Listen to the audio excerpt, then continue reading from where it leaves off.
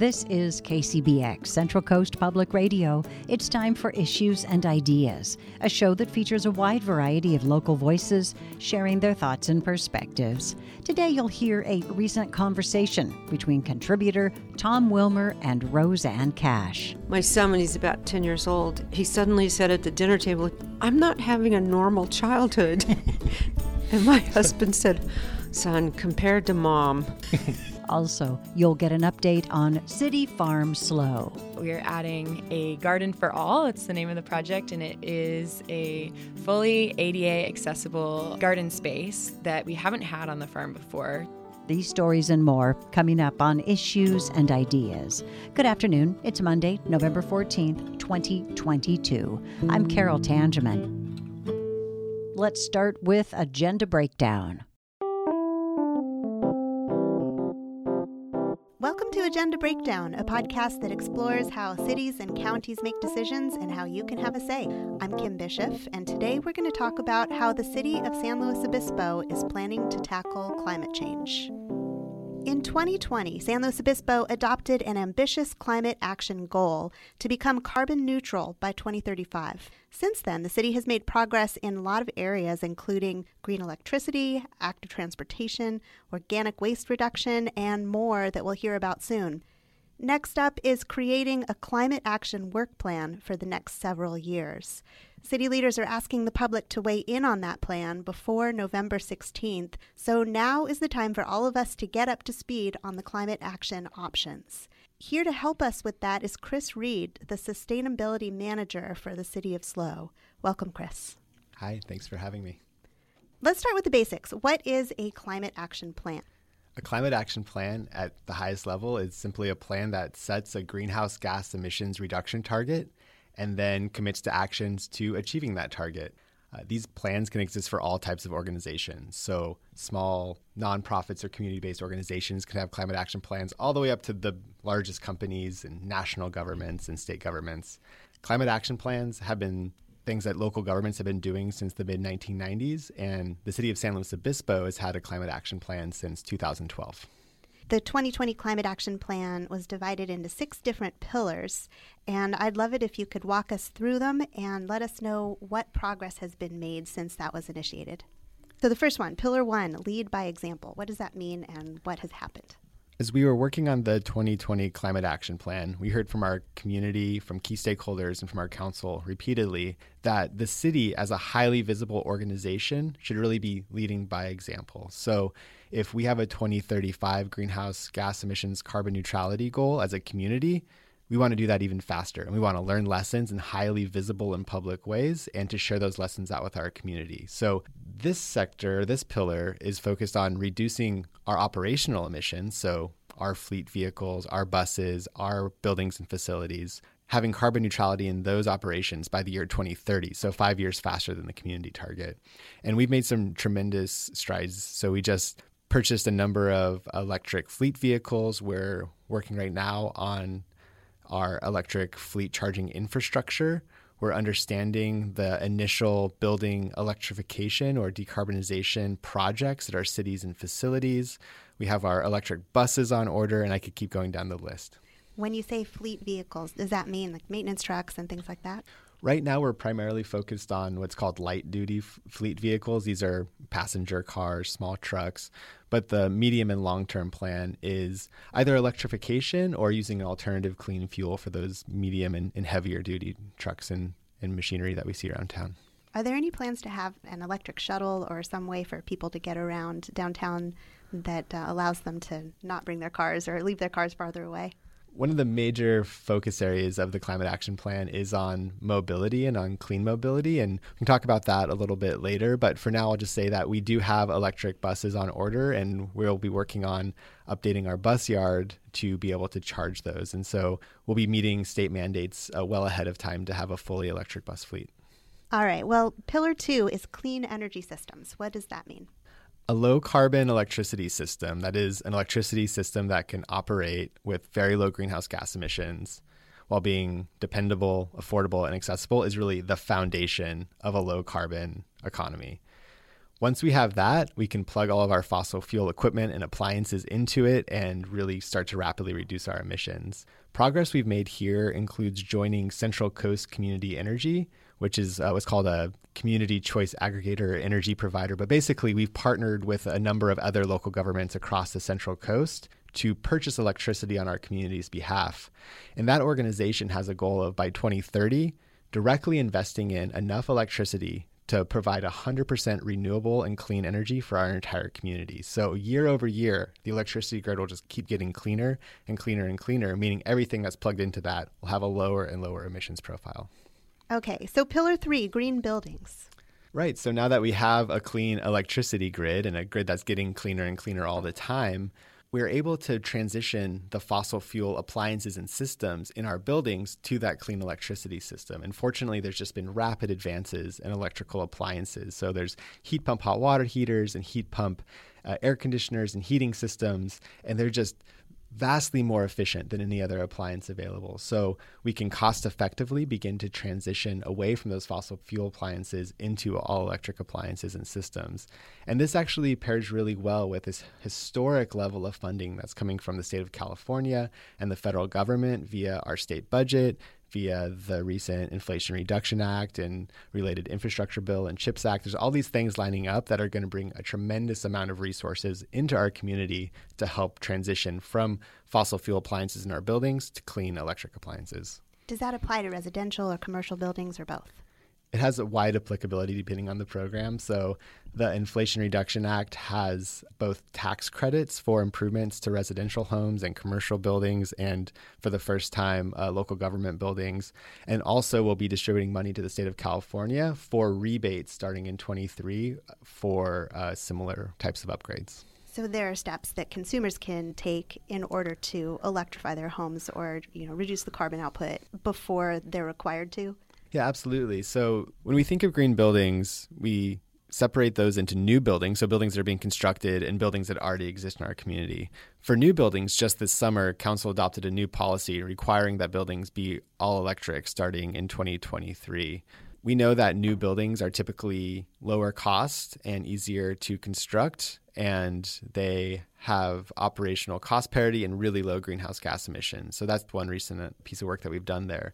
For existing buildings, we've been working really hard to understand the specific challenges and opportunities that exist in our own community. So we've been working with a local affordable housing provider to bring statewide resources to do a pilot project, to bring air conditioning and to bring all electric water heating and to bring some comfort improvements into that space so we can understand what are costs like here, what's the contractor environment like here, et cetera. And so that's going to really help us understand and inform the programming that we create in the 23 to 27 work program around how to support single-family homeowners or perhaps renters or multifamily building owners as they look to take advantage of these federal and state resources and improve their buildings. Yeah, one of the big complaints that I heard, at least in the early days, was, what about my gas stove? How am I going to possibly cook without my gas stove? Do you get the sense that people are being more receptive? There's a number of ways that people can participate in this transition. For folks that want to take maximum advantage of state and federal resources and get a new water heater or an HVAC system, there's that opportunity. For folks that want to transition to a induction cooktop, there'll be that opportunity too. And we know that both uncombusted and combusted natural gas in poorly ventilated areas are real health concerns. And so folks may make improvements for those reasons. But everyone's journey in this transition will be different. Some folks may want to keep their natural gas stove forever and will just look to change out their water heater. And based on our buildings and our own lives, that'll be really different. Well, that leads to my favorite of the pillars, pillar 4, the connected community, which is active transportation. As someone who's worked as an urban planner and urban designer in the past, none of these children are my favorite children, but connected community is kind of my favorite child. This is such an exciting space to work in because it really brings in all the things our community cares about: active transportation, transit, parking, housing, land use into one space. Connected community looks at how we can move around our community, how we can have mobility that has really low greenhouse gas emissions, but is also accessible and affordable and connects parts of our community together.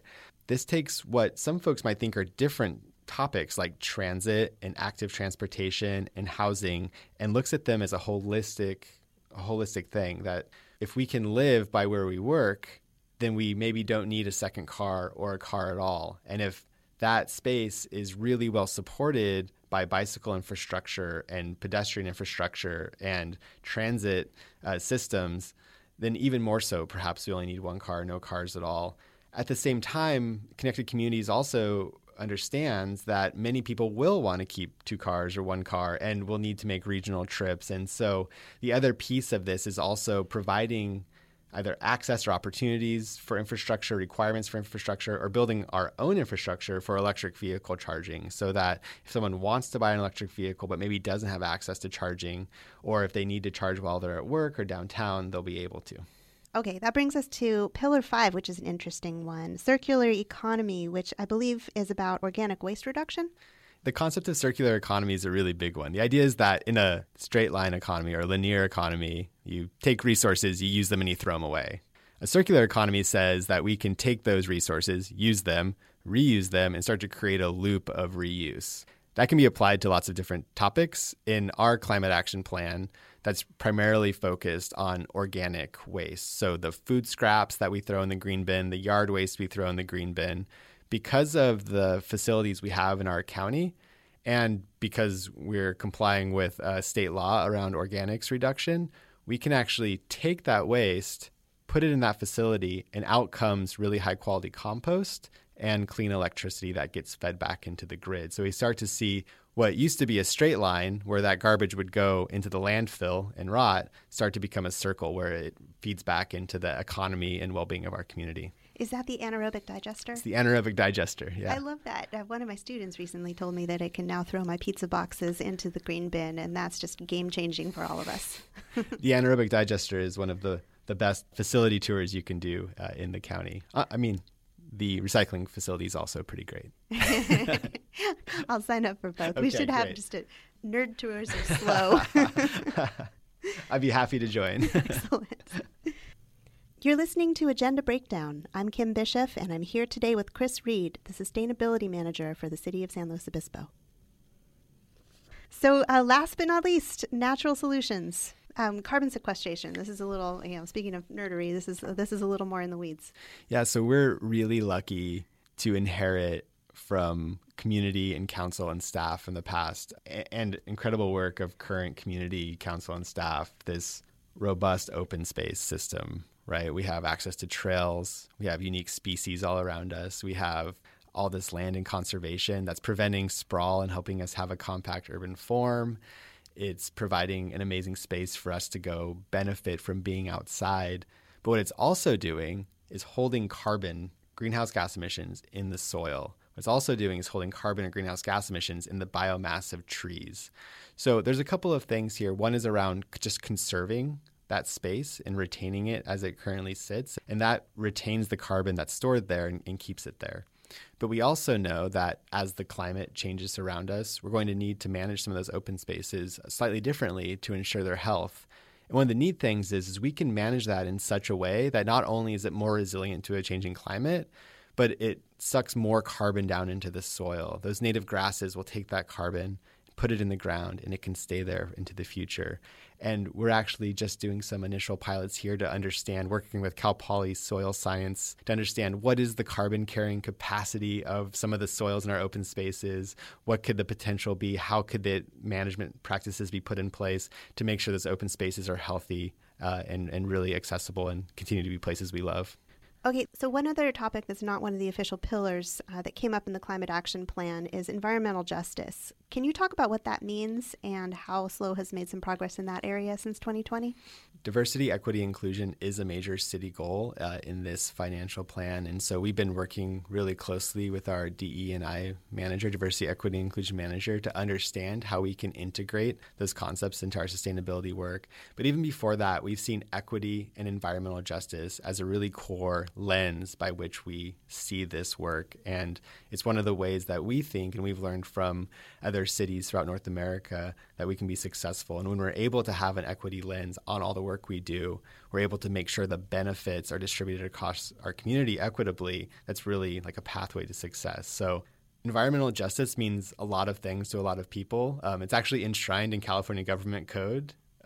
So like a working definition is that environmental justice is the fair treatment of people of all races, cultures, and incomes with respect to the development, adoption, implementation, and enforcement of environmental laws, regulations, and policies.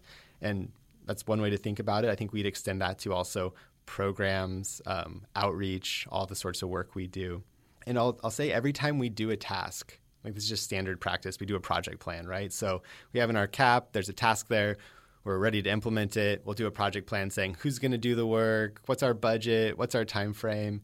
And one of the things we've added in is the specific equity lens in our work program, asking how are we going to uphold our commitment to representational equity to make sure that a representational cross-section of our community is involved from the ground floor in how this program is designed and implemented. We also ask how are we going to maintain our commitment to what's called distributional equity, or how are the benefits and costs equitably spread across the community. And then finally, we ask this sort of like structural equity question. How can we make sure those lessons learned in this little project gets transferred out to all the other projects and tasks that we're working on? There's a couple of examples here, and I think the one that I'm most excited about and that's most relevant to some of the conversations we've already had here is around how we're thinking about access to funds and resources for building retrofits. So we know that energy poverty is a major issue. We know that in these economic times for low and moderate income households, an energy bill is just one more thing on top of everything else. And we've seen electricity rates go up. We've seen natural gas rates go up. So there's lots of ways that a building retrofit program could look. And the way that we're narrowing in on is finding ways to bring those federal resources that can pay for up to 100% of projects for folks that are in the lowest income brackets, state resources that can pay for up to 100% of projects. This includes solar, it includes battery storage, it includes upgrading electrical panels for safety, it includes insulation for comfort, and really narrowly focusing in on deploying and delivering those resources to folks in our community that want to take advantage of it so that we don't leave any of that money on the table. We bring as much into our community as possible, and it really benefits the people that need it the most first. These are all great goals. How does a city decide to prioritize funds for something like this? There's a notion that sometimes we'll hear from a community member a question along the lines of, can we afford to do this? Or something along the lines of, this is really nice if you have the money to do it. Or perhaps a question about, I'm a low-income community member. This is really just going to burden me. We've intentionally developed these tasks not just to be neutral to that question, but to actively address and resolve questions of diversity, equity, inclusion, of economic development, of affordability and accessibility. And a couple of examples here. So first, we joined Central Coast Community Energy in 2020 as a way to bring clean electricity to our community on a really accelerated path. But we also did it because the rates are lower than they would have been for folks that had stayed with the previous utility, while also providing access to programs that can heavily subsidize a used electric vehicle or a used e-bike, which can have further cost reductions in household costs for mobility and cost of living. I feel like any of the 7 items we just touched on could be its own episode. If people want to take a deeper dive into any of them, where do you recommend that they go? slowcity.org/climate action plan. That has our current 2020 climate action plan. It also has the next set of work tasks that we're proposing to implement that plan, and as well as a survey that you all can take to give feedback on it. What does that entail, and what exactly are you asking the public to weigh in on? We're really interested in making sure that the tasks that we implement to achieve our greenhouse gas emissions reduction goals don't just have co-benefits as a nice to have, but intentionally drive progress in our housing goals, in our diversity, equity, inclusion goals, in our economic development goals. We've had really deep conversations with broad cross-section of our community to ask that question and understand. And we think the tasks in the plan reflect that, but we'd really love to hear from people. What are some things we can do in there to be really successful to drive benefit into their daily lives? Thank you so much, Chris. I really appreciate you being here. Yeah, thank you. Now it's time for today's action item. the city has posted a public review draft of the Climate Action Plan work program, along with a public survey where you can submit your thoughts by November 16th. You can find that survey and others at slowcity.org/opencityhall. And while you're there, take a look at the other 2 opportunities to give direct feedback to your local government. Surveys are also open for the city's first strategic plan to prevent and address homelessness. The deadline for that one is November 19th. And the fire department's upcoming strategic plan, deadline November 14th. Today's episode was produced by Samantha Reardon with music by Wes Bishop. If you like the show, you can go to agendabreakdown.com to listen to past episodes and follow us on social media. You can also find us and subscribe on Spotify, Apple, or wherever you get your podcasts. I'm Kim Bishop. Thanks for listening to Agenda Breakdown. Up next on Issues and Ideas, KCBX contributor Tom Wilmer speaks with Rosanne Cash.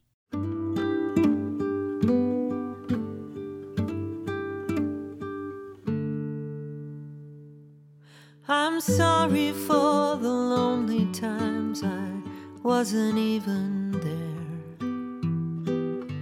with my thimble full of whiskey and my pocket. While covering the Bristol Rhythm and Roots Music Festival last month in Bristol, Virginia, I had the absolute pleasure to visit with musician and songwriter Rosanne Cash. To be transparent, I must confess that in addition to being an ardent fan of Rosanne's music, I also adore her as a most kind, gracious, and compassionate human being. When I first interviewed her years ago at the Johnny Cash Music Festival at the University of Arkansas in Jonesboro, I came away touched by her thoughtfulness, kindness, and skill at being totally focused and in the moment. I'm correspondent Tom Wilmer.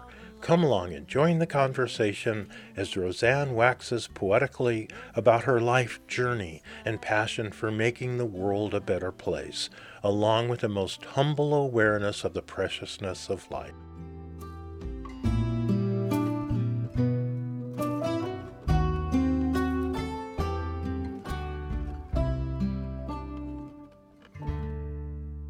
You ready? Yeah. Okay. Chatter so I can get a level here. That background noise isn't going to bother you? It's okay. We're on location. Yeah, you're on location. Actually, in radio, I like having that sense of being wherever you are. Wherever you are, Yeah. instead of a box. Yeah, right? they try and bring you in the office. I go, no, let's go outside. So here we are, Rosanne Cash. How cool. We'll see about that. No, I already know. So here we are in Bristol, the birthplace of American roots music, right? The Bristol Session. It's pretty powerful to be here, and I, like I just said to someone, I feel embarrassed that I haven't really spent any time here before, only passed through, because it figures so prominently, not just in American cultural history, but in my own Your ancestry. family, Yeah, my yeah. family. 1927 Bristol Sessions. Well, not only that, but the Cash family settled in Westmoreland County, Virginia in the 18th century. And then we're in part of the branch, including my dad, moved to Tennessee. My stepmother, June, and her family, obviously you know that history, right here in Bristol and Virginia, and then on to Tennessee. So Virginia and Tennessee are like part of my bloodstream. It feels like home to be down here. Yeah. When you were a kid, where did you live? I was born in Memphis, Okay. grew up in Southern California, moved back to Nashville, and then I've lived in New York City for 30 years. I married a native New Yorker. There you go. So when you were a teenager, when did that heartstring of music and writing music hit you? Or was it always there? Always. I think from infancy, the rhythms rhythms were part of my cellular makeup.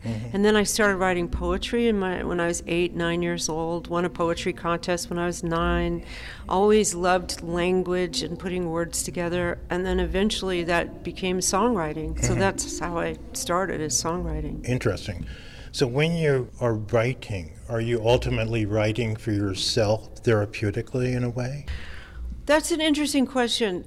I think that an outcome of songwriting can often be therapeutic, but I think if you approach real disciplined songwriting as a craft and as an art to do it as therapy, I don't know if that is the most noble goal for it.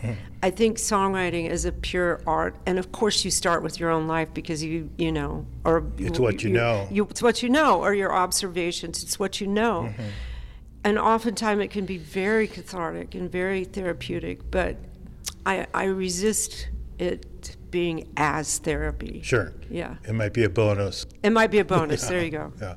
And when did you pick up the guitar? And was it to accent your storytelling? Well, you would think that because of my dad, I would have picked up the guitar when I was, preteen. I Right. didn't. I started interesting. playing piano.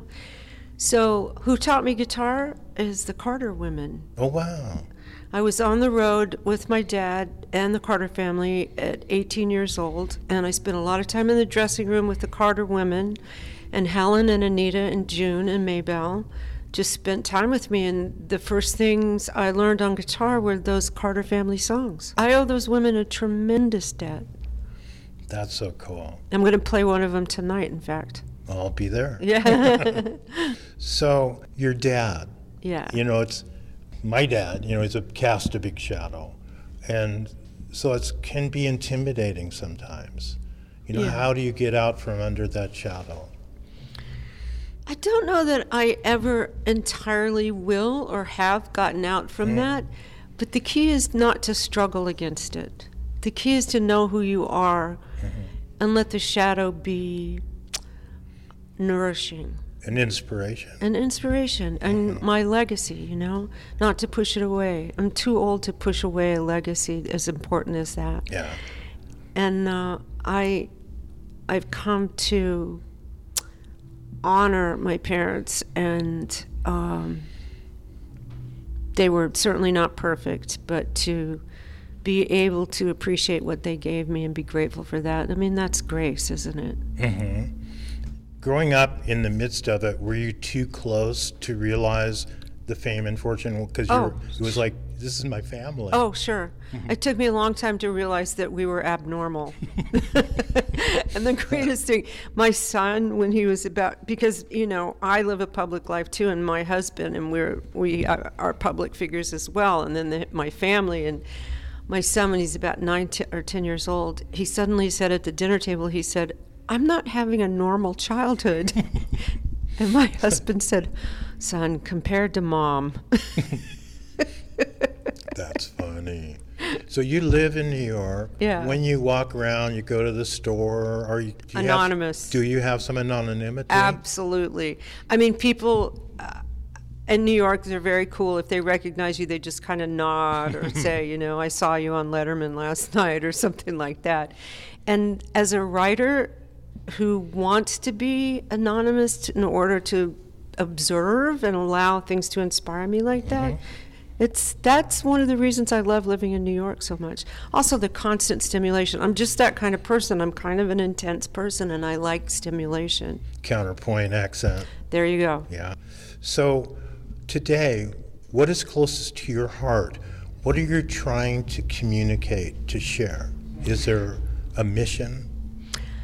A mission. That might be too grand a notion, but there is definitely an urgency in my mind and my heart and my spirit these days, and I think it has to do with mortality and knowing that time is the most precious thing, and there are still things I want to do with my life. I know why I'm on the planet, and I want to write more, I want to share more, I want to become better at what I do.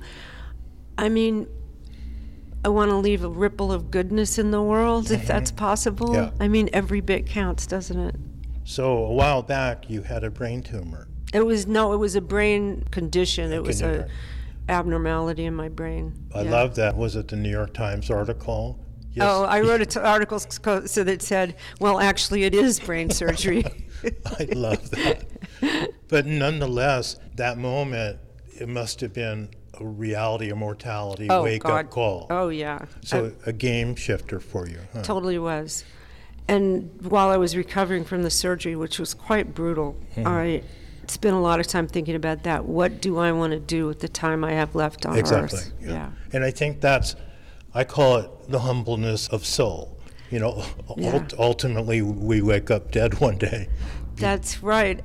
So I read something very interesting just yesterday. They said, it was the poet John Donne from the 16th or 17th century. Newgate Prison in England and Tyburn was where they executed it. And he said, does the prisoner stay asleep from Newgate to Tyburn?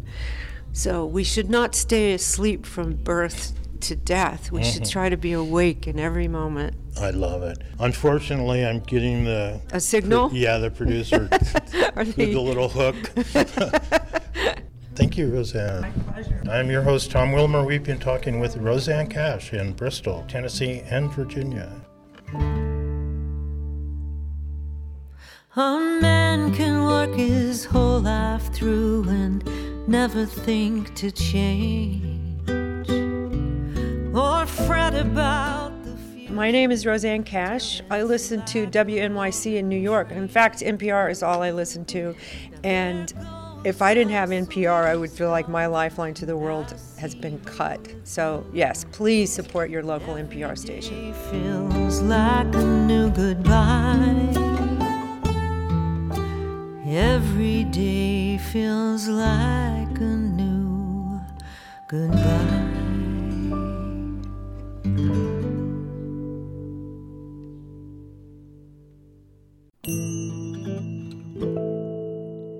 This is KCBX, Public Radio for the Central Coast. It's time for the Nonprofit Story with Dr. Consuelo Mukes. I am sitting here right now with Kayla Rutland. She is the Executive Director of City Farm SLO. Kayla has her bachelor's degree in nutritional science from the University of Connecticut and a minor in sustainable crop production. And welcome to the Nonprofit Story. Oh, thank you so much for that introduction. It's so great to be here with you.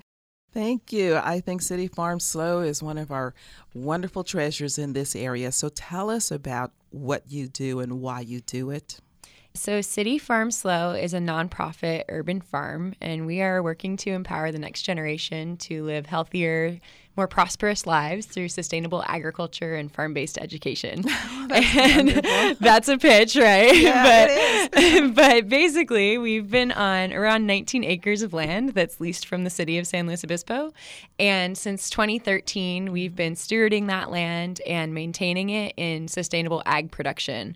And so 15 of those 19 acres are subleased out to independent, organic, small-scale farmers. So first and foremost, what our organization is doing is enabling the sustainable crop production by those farmers through affordable land leases, reliable water, access to reliable water, and some supportive services. And then the remaining acreage is where our nonprofit organization carries out youth education programs that we do in partnership with schools, and then also outside of schools. We have a youth empowerment program that we run in the summers.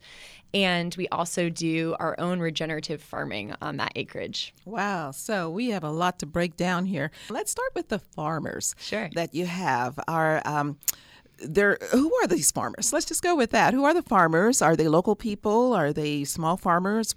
Who are they? Yes, all of the above. They are local. They are small-scale farmers. We have 6 tenant farmers right now, and they're all growing organic produce for the local community. So they're selling at farmers markets, to Harvestly, which is an online farmers market, to the school districts, to local restaurants. So all of that good, wholesome produce is staying in our community. And one of our objectives as an organization is to help farmers access land who might not otherwise have access to farming or the ability to farm. There's so many barriers that farmers face, especially in California, and more now than they ever have before. The average age of farmers in California is continuing to increase, and also in San Luis Obispo County. Land access is a challenge, water access is a challenge, and there's also a lack of training out there. So we're attempting to reduce barriers that farmers experience. I noticed on your website that there's a wait list. Is that right, for people that want to be farmers? Yeah, so we typically do have a wait list. We actually have some land that's available now. We have 1.2 acres that's currently vacant. Sounds good. This is my first time putting it out there, so we haven't advertised it yet. Yeah. Yep. So we are looking forward to bringing on another farmer. So if someone is interested, what do they do? They can visit our website and then reach out to us. info@cityfarmslow.org is our email. Okay, that sounds good. Give us the website now at the top of the program so we can also say it again later. Sure, it's cityfarmslow.org. So you have the farmers that you're working with, and they're producing these harvests, and a lot of it stays local. Is that correct? Yeah, all of it. Okay, and it's all organic. Okay. What else do you do? I know you have other programs. You're dealing with the food, and we'll be back with that too. But you have a lot of programs that you're doing. You're doing horticultural therapy classes for the developmentally disabled young adults in the area. You're working with kids. Tell us some more about that particular class, though. Sure. That's our therapeutic horticulture program, like you mentioned. And that program is actually going into its 9th year this year. We're really proud of it. And this year, we are tripling the number of students that we're serving. So we're really scaling that program. It seems to be it's in high demand, so it's definitely a need. And the purpose of that program is to provide life skills exposure for our students with disabilities. And so we're doing things like practicing following instructions or different exercises that work on social skills, social emotional skills. Also, being on the farm improves physical activity as well. So students are learning coordination, balance, walking around and getting exercise. We've seen amazing results in that program. So students, as they spend time with us, they become more confident. They learn to express themselves more clearly on the farm. It becomes a really safe space for them. And a lot of our students we have returning to the farm for 4 years. So that's really impactful that we actually get to build that relationship with them for so long. That's wonderful. And that is a different program, I think, than others that we have here in this area.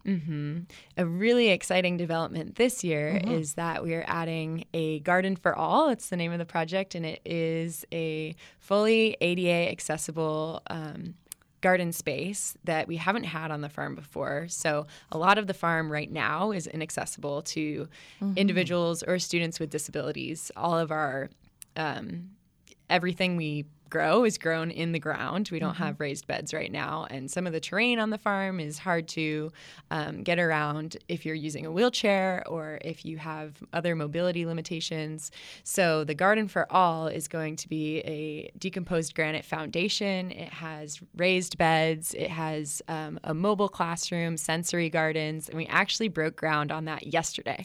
And congratulations. Someone's out there pouring decomposed granite right now. So we're really excited. Amazing. And that's a wonderful program. How do people get involved with that? Yeah, we really rely on the support of volunteers at City Farm. So interested folks can sign up on our website to be volunteers. We also are raising funds for the Garden for All, and you can also do that on our website.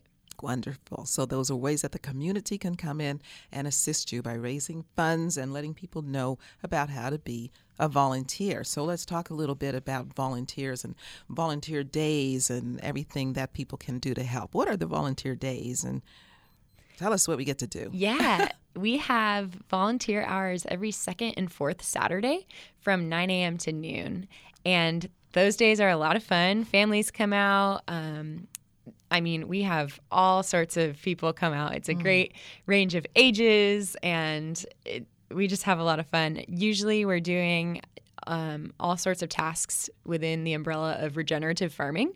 So folks get to learn a lot about sustainable agriculture, and you can sign up for that on our website as well. That sounds great. And not only do you work with the plants, it sounds like you get to feed the chickens and the sheep and all sorts of wonderful things. That's part of it too. So can anybody come? It doesn't matter. Do you have something on the website, though, that you sign up to find out about it? Yeah, there's a sign up for each individual day. We do book all those spaces typically. Wonderful. Okay. And you do some other things, too, where the people can come, which I want to talk about, but we do want to go into the Youth Empowerment Program, but before we do that, I just want to remind everybody that this is the Nonprofit Story. I'm Dr. Consuelo Mukes, your host, and I'm speaking with Kayla Rutland. She is the Executive Director of City Farm SLO. Your Youth Empowerment Program, those are a little different, too, from some of the others we've talked about, I think. Just tell us a little bit about that. Yeah, our Youth Empowerment Program was piloted in April of 2021. Since then, we've graduated 5 cohorts of students. It's been a really popular and successful program that we're really proud of. And students are with us for 8 sessions, for long, intensive sessions. So it's a very robust experience for them. And the whole program is focused on career and college readiness skills that is the program is taught bilingually in English and Spanish, and it's all taught within a framework of regenerative agriculture. So students are engaged in workshops that cover a lot of soft skill topics, things like setting SMART goals, practicing public speaking. They build resumes. They explore a lot of different careers in agriculture. They actually take field trips to Cal Poly to learn about the different agriculture departments over there. Sometimes they have the opportunity to visit the food bank and do a volunteer session there and learn about how the food bank is run. And then 90 minutes of each session is devoted to hands-on technical regenerative farming instruction, and they're paid for their time doing that. Really? They also learn some budgeting skills so that when they graduate the program, our students have some personal finance skills to take with them with the money that they earn in the program. And then when they graduate, they have the opportunity to apply for a paid farming internship with us in the following summer. So we've had 2 summers now of YEP graduates, Youth Empowerment Program That's graduates. amazing. That is amazing that you bring people right back to the organization in different levels and have them helped out. How does the students get selected to be in the program? There's an application process, and we prioritize giving spaces to students who qualify based on being low income or minority status. Okay, wonderful. And you do other things where the general population can come and enjoy the farm also. Let's share some of that in case people want to come and do a tour or take, your open farm days or field trips. Yeah, we have private tours available, which you can book on our website. And then we also have a really exciting event coming up. You can learn about that on our website. It's called A Night à la Ferme. And it's an evening of food and wine pairings. We have some really awesome event sponsors. Just to name drop a few, we have Novo coming, Slow Provisions, Tolosa. Wow. And this will be October 16th. And should be a lot of fun. So that event will be supporting our programs. That sounds great. October 16th, 2022. Yeah. Going to be able to do that. And the location is also available for other private events, I see. Is that correct? Yeah, we do some space rentals as well. So is that for birthdays or holidays or weddings or All what's of it the for? above. Yeah, we don't do weddings. That's a bit much for us, but smaller scale events. Yeah. Okay, and then private tours. So if somebody wanted to come with their family and maybe see what it's like out there or get a sense of the farming, are they able to come and check that out? Exactly. Yeah, our tours are an hour and a half, and we do some hands-on stuff as well. So it's a great chance to get your hands in the dirt, take home some produce, and learn a lot. Don't you have days where people can come and help to harvest some of the food? Yeah, every Tuesday we have a volunteer Wonderful. harvest day. So we definitely rely on the support of our volunteers, and that's something you can sign up for as well. So are you looking for people that can commit to a certain period of time, or can people just come out for that? So the harvest volunteering definitely in the past, we've looked for folks that can commit to attending on a regular basis because that's more of a skill-based position. Every crop requires a certain technique to harvest, so we like to have trained folks joining us on those mornings. What are some of your larger crops or the more usual crops that are available for harvesting? Right now, we're harvesting a lot of tomatoes. Our kind of signature crop is a butterleaf lettuce that we sell as a bagged mix, and it's so good. It's called Salanova. That's the varietal of lettuce, and oh my gosh, it's amazing. It takes a long time to harvest and wash, though, so it's a lot of work. So the public can't just come out and buy food, right? We have to get it from the site that you mentioned? Yeah, Harvestly is where you can order from us. So that's an online farmers market. They're a really great company. They're great for farmers and great for customers, too. They'll deliver it to anywhere in SLO County for $5. Oh, that's great. So harvestly.com, huh? .co. Harvestly.co. Okay, great. Yeah. And what is the website for City Farm SLO? cityfarmslo.org. Okay. And so are you always looking for volunteers? Are you kind of full, or can people say that they want to come and help with the youth? Is there any limit on what they can do to help you out? Folks are always welcome to sign up for our volunteer list, and then they will get our invites to specific volunteer events.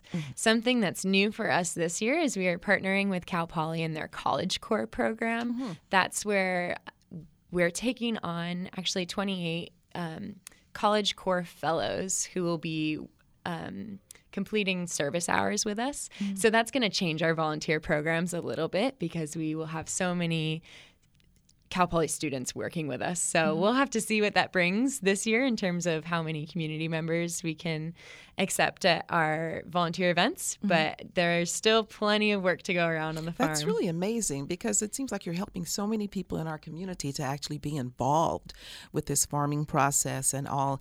The students that are coming on from Cal Poly, are they in specific areas of study or just anybody that's interested?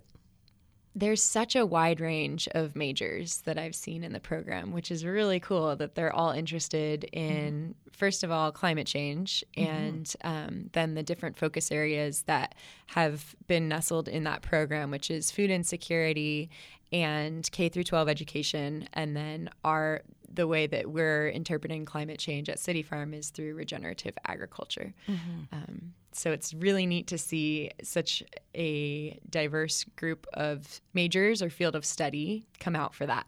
City Farm SLO has just become such a part of integrating the community into everything that's happened, as well as building the idea of sustainable areas of having food and everything in this community. Yeah, we're so grateful that the community is so interested in being a part. Well, we're grateful to have you. And thank you for coming to the Nonprofit Story today. This has been an interview with Kayla Rutland. She is the Executive Director of City Farm SLO. And you can find them at the website one last time. cityfarmslo.org. Thank you, Kayla. This is the Nonprofit Story. And finally, there's a lot to do in Santa Barbara County's many swim spots. If you know how to swim, KCBX intern Christina McDermott takes a look at water safety. It's 6 p.m. on a Thursday, and a faint breeze blows off the harbor. It shakes the palm trees around Los Baños Del Mar Pool in downtown Santa Barbara.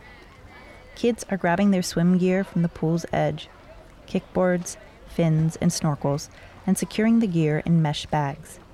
Behind them, adults chat, parents picking up swim kids, and master swimmers stretching for their evening session.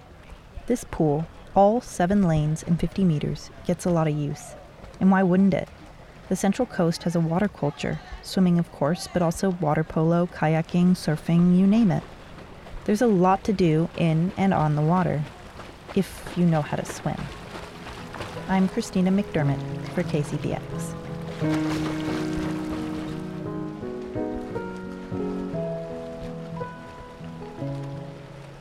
Nancy Schley is on deck a lot.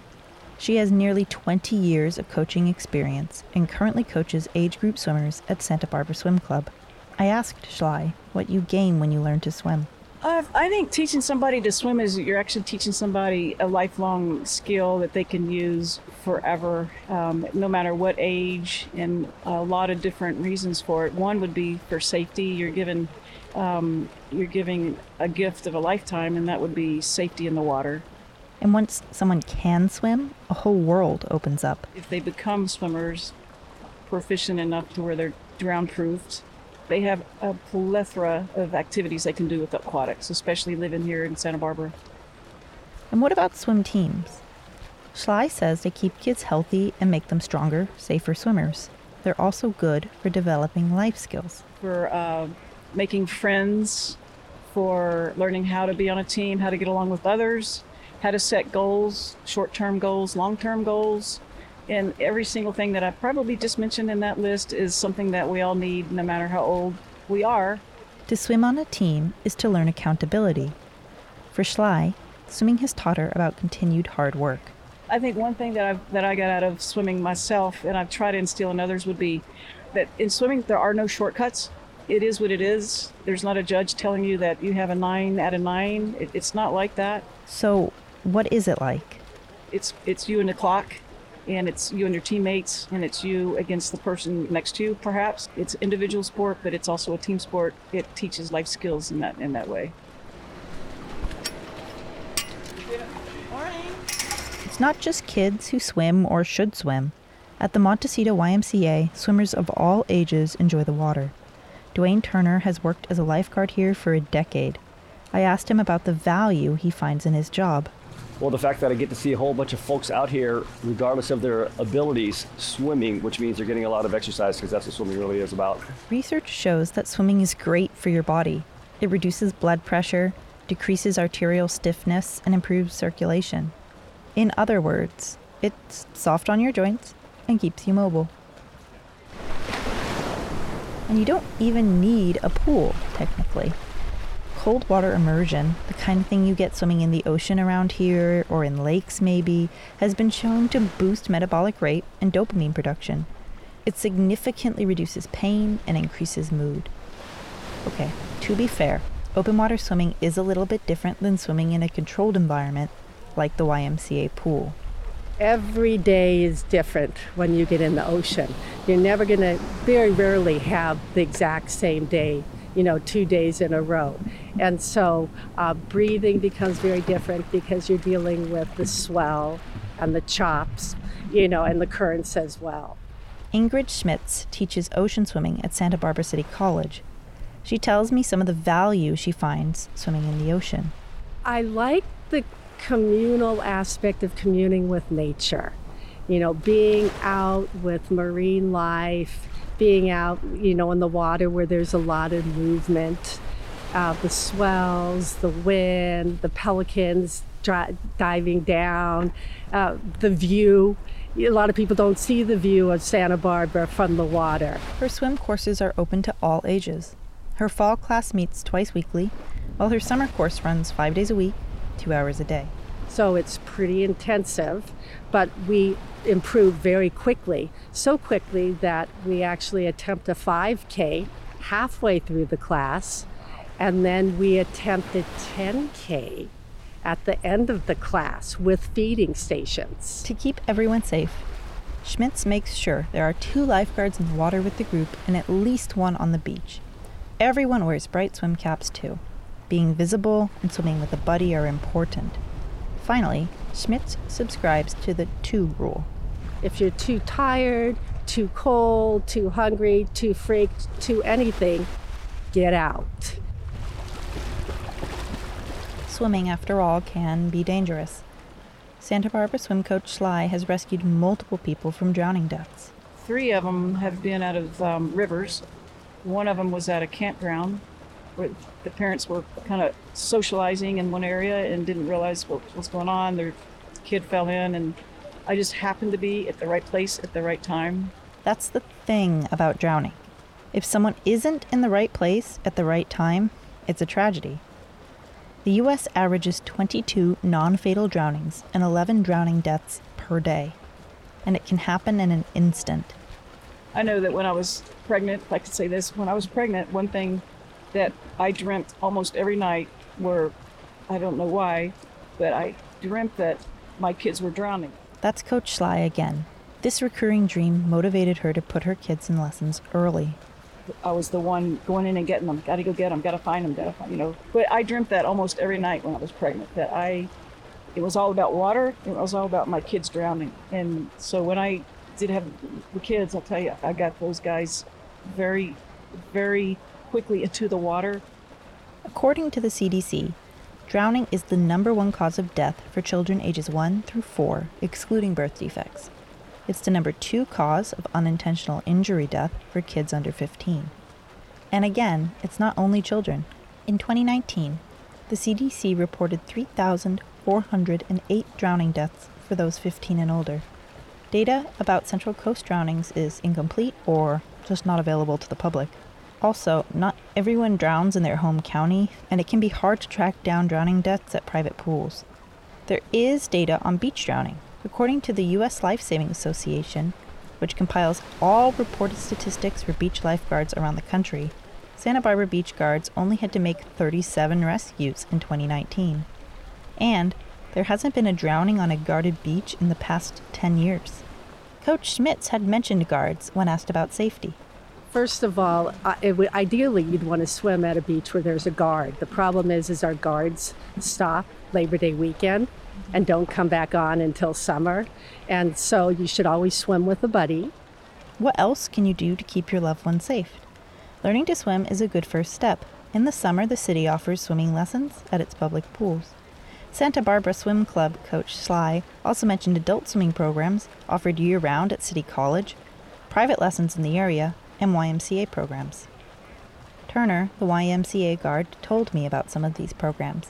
You can sign up for private or group lessons online. The Y also does outreach. Well, we started an event years ago called Learn to Swim Week. We went to the east side, and over at Ortega Pool, we started for 1 week. We would teach swimming lessons to all the neighborhood folks to come on in, the community folks to come on in. This event was free. Swim lessons can get expensive, ranging from $30 to $70 for a 30-minute private lesson. They can be located far away or take time families don't have, or they're just not part of a family's culture. We started that because here we are in a coastal environment, and believe it or not, there's a lot of people in a coastal environment that don't really know how to swim, and so we targeted the east side years ago. Turner says the turnout was in the triple digits. And we had hundreds of kids coming in and out of that pool for a week when we first started. It's really cool. Back at Los Baños, I sat with Coach Sly, watching the master swimmers glide across the pool with steady, rhythmic movements. I asked her why she, personally, loves swimming. It motivates me, it gets me up, gets me going, clears my head, cleans me inside out, cleans out the cobwebs, and it's something that I can do for the rest of my life. She left me with this thought. As many years as I have in water and as many competitive miles that I've put in and on deck coaching, I have such a respect for water that it's a funny feeling where I feel like I've mastered water, but at the same time I'm scared of it. So I have major respect for what water can do. Water can save your life, and water can take your life. You can find information about Los Baños Del Mar Pool by visiting the City of Santa Barbara's Parks and Recreation Department webpage. Information on YMCA programs and Santa Barbara City College programs is available on their respective websites. I'm Christina McDermott for KCBX. You've been listening to Issues and Ideas on KCBX Central Coast Public Radio. Gary Eister composed our theme music. A special thanks to all our guests and contributors this week. I'm Carol Tangeman. Join us each Monday from 1 to 2 in the afternoon for more local stories. You can head to our website to learn more about what you heard today or to listen to past segments, kcbx.org.